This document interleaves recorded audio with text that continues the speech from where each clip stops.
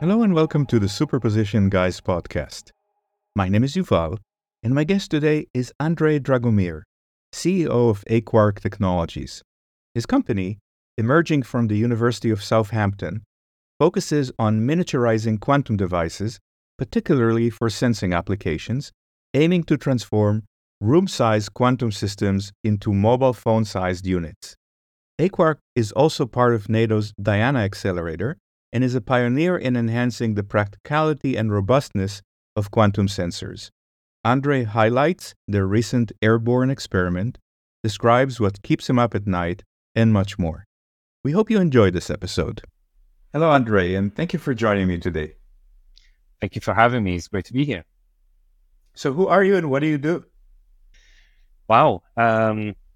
So I'm Andrei Dragomir. I'm the co-founder and CEO of Aquark Technologies. We are a small startup from a University of Southampton, a spin-out from University of Southampton in the south of the UK. And we focus on improving the size, weight, power, and cost of quantum devices based on the cold matter platform or neutral atoms platform in order to accelerate their development and overall their market adoption. And cold atoms, neutral atoms could be used for computing, could be used for sensing. Do you focus on one particular area? That's a great question. What we're building as a platform, so our focus is on the cold matter platform itself in terms of improving SWaP-C. But we see our technology eventually reaching computing and communications as well. But we feel like sensing is here. We feel like potentially computing has other problems than size, weight, power, and cost to solve before that sort of thing becomes relevant. And you're part of an accelerator, right? And maybe the Diana accelerator, is that correct? Yes, is one of our latest achievements, latest announcements. I'm guessing now in the all geopolitical situation in the world, NATO is focusing more on innovative technologies. And as part of that focus, they put together the NATO Diana accelerator. And we've just been announced that we've been awarded to be part of the first cohort of this accelerator. And it's a huge honor and recognition of what our company is trying to achieve. Congratulations. Thank you. Why do these systems need to be smaller and cheaper? I mean, if I put a quantum computer, if the room needs to be just a little bit bigger, so what? Why do we need to make them smaller and cheaper? Yeah, brilliant. Well, particularly in terms of sensing, that the technology, the cold atom or neutral atom technology has been around for quite a long time. I think 30 plus years at this stage, and we know it works very well in terms of using atoms as a ruler to measure different environmental parameters, such as time, gravity, rotation, acceleration, and they work very, very well in laboratory environments. And even in today's world, atomic clocks, for example, which is it's a very good application of neutral atom and cold atom technology. They underline our use of GPS and GNSS. So, our Google Maps or Apple Maps kind of rely on quantum technology already. But it's hidden away. It's hidden away in a lab, and it's distributed wirelessly throughout the world. And the question is now, how can we make that even more beneficial? What if we can bring that technology outside of the hidden room and take it out in the world and actually be able to use it? And one big thing around this is the current size, weight, and power that these devices require, together with the long time requirement of learning about those systems to be able to use them, to maintain them. So we believe it is the next step in the technology phase to step outside of the lab, and our goal as a company is to really hide the magic behind the button. People that overall are going to benefit from this technology, they don't really need to know that it's quantum based. They just need to kind of benefit from what it can offer. So removing quantum from quantum is what we're trying to achieve. And miniaturizing this technology is the first big step towards that. And I'm assuming in terms of computing as well, in the future, I'm assuming there's going to be a lot of cloud-based platforms, but maybe someone wants to have a quantum computer locally. So when that's going to be ready to reach those type of markets, then hopefully we're going to be ready with the miniaturization solutions as well to make that happen. So let's talk about sensing for a second. How small is small? So what is the goal if I have, say, an airborne or a vehicle carried sensor? How small would you like it to be? How much power would it require? A very, very good question. And I'm guessing it depends a lot on the sensor itself and on the application. But today's systems, just as a core default system, generally occupy entire rooms. At the level of miniaturization, we're seeing starting to emerge in different commercial application. It's still quite large systems, about the size of a washing machine or the size of a fridge. We're trying to, as a first step, push this a bit forward. And what we've created now in the company as what we call a minimum viable product for us, or a prototype, is something the size of a shoebox. It's more or less the size of a network rack, a box the size of a 19-inch network rack that contains everything required to generate a cold atom cloud. And that requires about 50 watts of power at this point in time, if I'm not mistaken, and weighs about just less than 10 kilograms. So that in itself already could be suitable for different level of applications. So if you want to, install an atomic clock on a boat or on a lorry or something similar, that would be perfectly suitable. But that's not where we see the technology really shining. We really want to push this to the size of a mobile phone today, or a hard drive, or something similar. And that will allow us to not only expand the applications where this technology can reach, but also enable mass production around. And I think that is the key word that this technology needs, because with mass production, you're also, as a company, going to be able to reduce the cost of it. And reducing the cost is going to be a huge drive in terms of accessibility and taking this technology to the wider world and larger markets. You mentioned applications such as gravitometer or acceleration meter or atomic clock. Putting the atomic clock aside, there are non-quantum sensors that do this, and I'm guessing they're much, much smaller. So how much better are the quantum sensors going to be to justify that additional maybe cost, space, and power consumption? It's interesting because performance is not only the only metric that surrounds this technology. The key towards neutral atoms and cold atoms is that they're always the same, no matter where you are in the universe.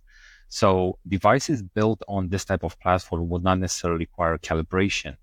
And overall, beyond that, they will be able to continue to perform a continuous measurement whilst not drifting too much from their initial status. So the quality of the data that you get through is going to be much higher than what existing systems allow today.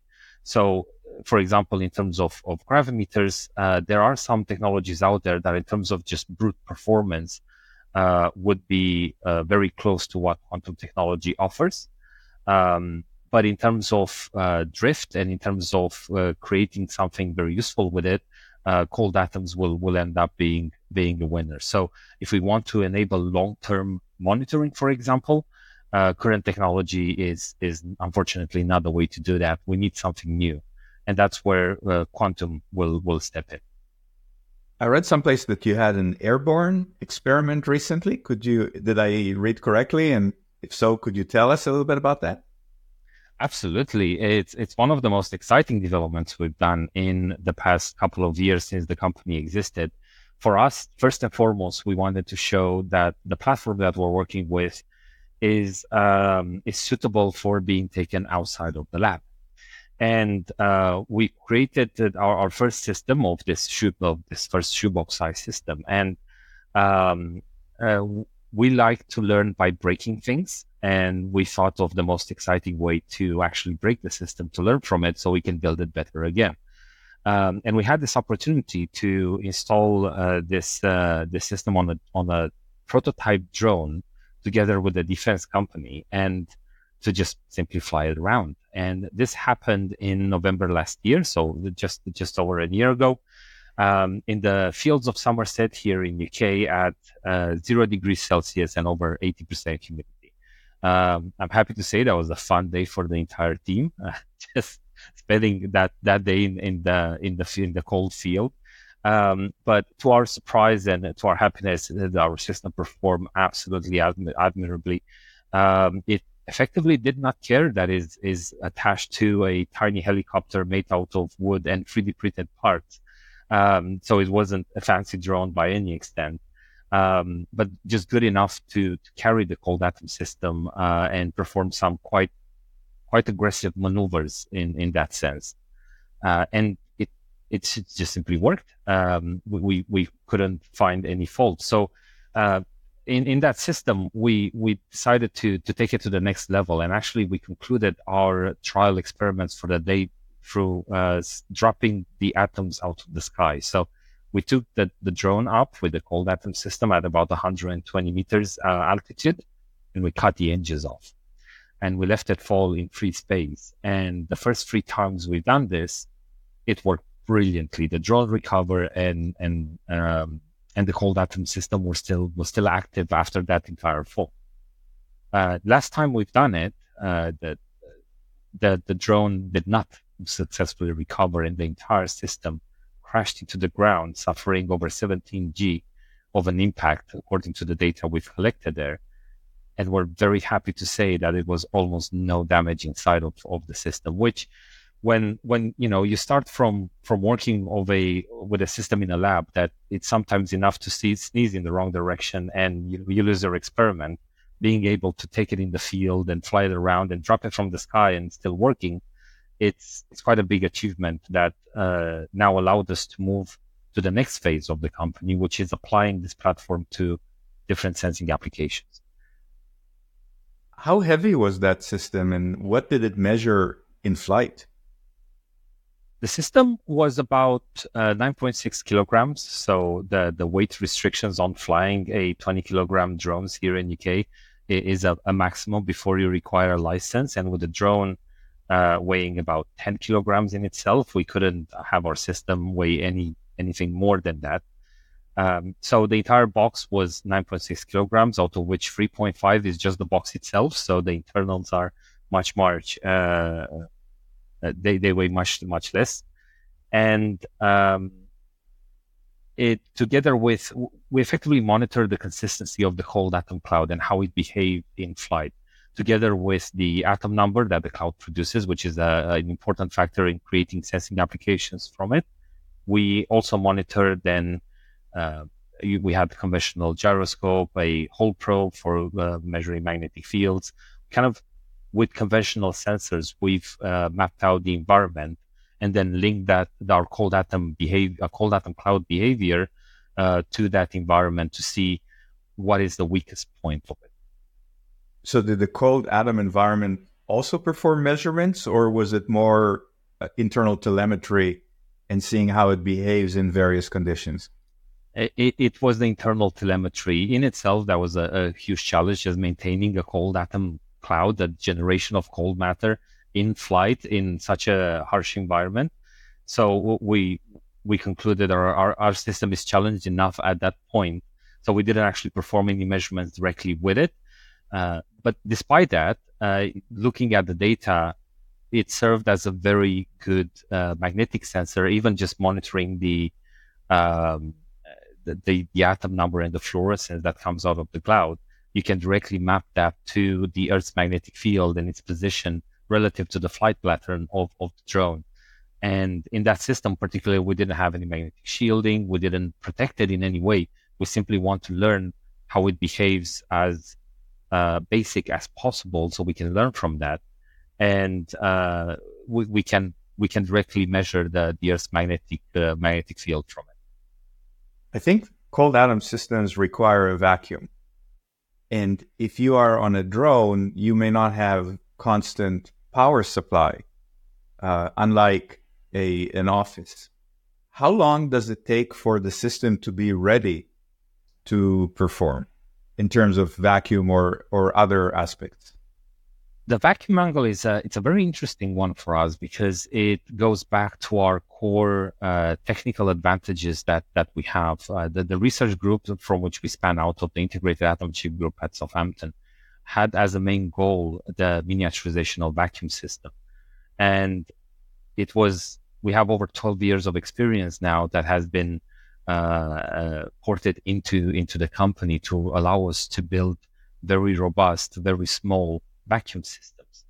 And that goes a long way in terms of having a portable cold atom generation platform. As vacuum, it is one of the essential pieces of that puzzle. And for us, we actually adopted some of the technology that's been developed at CERN in the 90s. So while CERN developed what they call thin film getters or getter film technologies to maintain an ultra high vacuum environment in the Large Hadron Collider, we kind of started from there and then redressed the technology to suit the other spectrum of vacuum, which is very, very, very small systems. And we've got pretty good at it. So actually our vacuum is constantly on. It's almost to the level of being passive at this point in time, which is one of our goals as a company in the future, to create a completely passive vacuum system that would not require any type of active pumping behind it. And it requires, because we can make them so efficient, it requires very little power. So actually running on a drone battery, the system can survive, the vacuum system can survive for days behind that. That is not the main problem. The biggest problem came out actually from the conventional sensors and computers required to interface with it. So in the box, we actually have a small Windows 10 computer, and I think that is actually our biggest power consumer. So based on just a drone battery that was installed in the system can survive for up to 3-4 hours at this point in time. And it can be ready to go in about 10 minutes from having nothing on to generating cold matter. If you open that shoebox, and I think you mentioned 19-inch size, so it's a pretty large shoes, but if you open that shoebox, what is the part that needs to be, what's the biggest part? What needs to be really miniaturized so you get more into the hard drive size sensor? That's a very, very good question. And if we were to open the box, you will notice the first thing is that it's mostly empty at this point in time. What determined the size of the box was really end user requirements first and foremost, and then our way of just putting together the puzzle, so to speak. So we've only used available off-the-shelf components for this system, for this particular system. So there's a lot of electronics inside that otherwise would not be needed if we are to focus on a custom electronic solution, for example. So just by doing that, the system size is reduced to at least half. The next after it would be the vacuum component. And for that, we're using some medium-sized systems at this point in time, not necessarily the smallest we can build, because we focused on robustness more than anything else. And having a slightly larger system simply allowed us to look inside and better understand what is happening with the cold atom cloud during the flight. And then is the light delivery system. So for us, addressing these three components would essentially bring us to the size we want to be at, to a hard drive size. So the electronics, also making some custom solutions for that, the vacuum system, and then the light delivery through either the adoption of photonic integrated circuits or micro tips assembly. Then that will bring us to the hard drive size we're envisioning. It sounds like a scary proposition to take a prototype, put it on a drone, cut the engine off, and cross the fingers that it survives. But congratulations on pulling that off. Tell me a little bit about the company. How large are you? How are you funded? Anything that you can share? Absolutely, and thank you. It was an interesting endeavor, but as I mentioned before, we like breaking things, so we're going to continue on doing this type of stuff. The company was created in 2021. Actually, on the 16th of May, we received our first investment. We are supported now by an incredible group of angel investors that are also acting as our mentors. Both founders, both myself and Alex, my co-founder, come from a scientific background. So we had to change our core and our way of viewing the world to take on a leadership position in the company and actually make it happen. And since then, we've been running for a long time in with a team of 4. So kind of the flight experiment and all that was done with a very small team. And just recently, in the last couple of months, we've now increased to a team of 10 full-time employees and a much larger family in terms of part-time engagements and other contractors that are helping deliver our vision overall. So it's growing fast. It's quite an adventure. And we're still learning as well in the process ourselves as founders. From the Diana accelerator, is it just money, or do you feel that you're getting additional value? Actually, I think the money, it's the least interesting part from that. It does come with a bit of, I think it's a 100,000 euro ticket to support in our development. But the network and the Diana team that's been absolutely incredible, and on top of organizing it, together with the mentors that we get through the program and to the exposure to the defense world, which obviously it's a big early adopter of this type of technology, is going to benefit us a big deal in the long term. So actually, we're really looking forward to having the accelerator starting on the 1st of January. And I think the benefits for us coming out of that are going to be absolutely incredible. As the leader of the company, professionally speaking, what keeps you up at night? Well, besides the huge amount of work, it's a lot actually. It's difficult to pick, but generally making sure that our team and that the company has a chance to try and innovate as most as possible and deliver this system to a first market is probably the biggest concern. Like seeing this technology out of the lab is the big win that I personally want to get out of it, and that is generally what keeps me up at night. And last hypothetical, if you could have dinner with one of the quantum greats, dead or alive, who would that be? That's a tough one. Now, in terms of people alive, the community is quite small, so we actually get to almost meet everyone besides it. So I'm going to turn it a bit and say I would really want to sit down and have dinner with not a quantum great, but potentially someone that has been in, for example, in NASA as part of the Apollo missions on the ground and seeing that happen. I think that story, it's quite an inspirational story that I've been taking as much as I can from in trying to imprint our vision. And just the example of, for example, in terms of computing, the trend up until we tried to put the man on the moon was who has the biggest computer. But to actually deliver that feat of getting to the moon was then a question of how do we make the computer small enough to fit in a spaceship. So that created a turn point for how technology was viewed, and it eventually resulted with us walking around with smartphones. So dragging that analogy to what we're trying to do today is definitely not landing a man on the moon, but we're very excited about what this technology can offer in terms of applications that haven't yet been thought of. So we can use it as sensors, we can use it as for computing, but really in 10, 15 year times, who knows what this technology can offer to us, and miniaturizing it and putting it out in the world is what's going to bring us there. So we're very excited to see that. And I think having dinner with someone from that lives that had that experience in those days, I think would be extremely beneficial to us. Going to have a lot to learn from. I do love the lunar lander analogy because I think their computer had 70 kilobytes of program memory, And when we speak today about small quantum computers and what you could do with them, we say, well, a man landed on the moon and got back with 70 kilobytes. So you can do a lot with a little if you're motivated enough.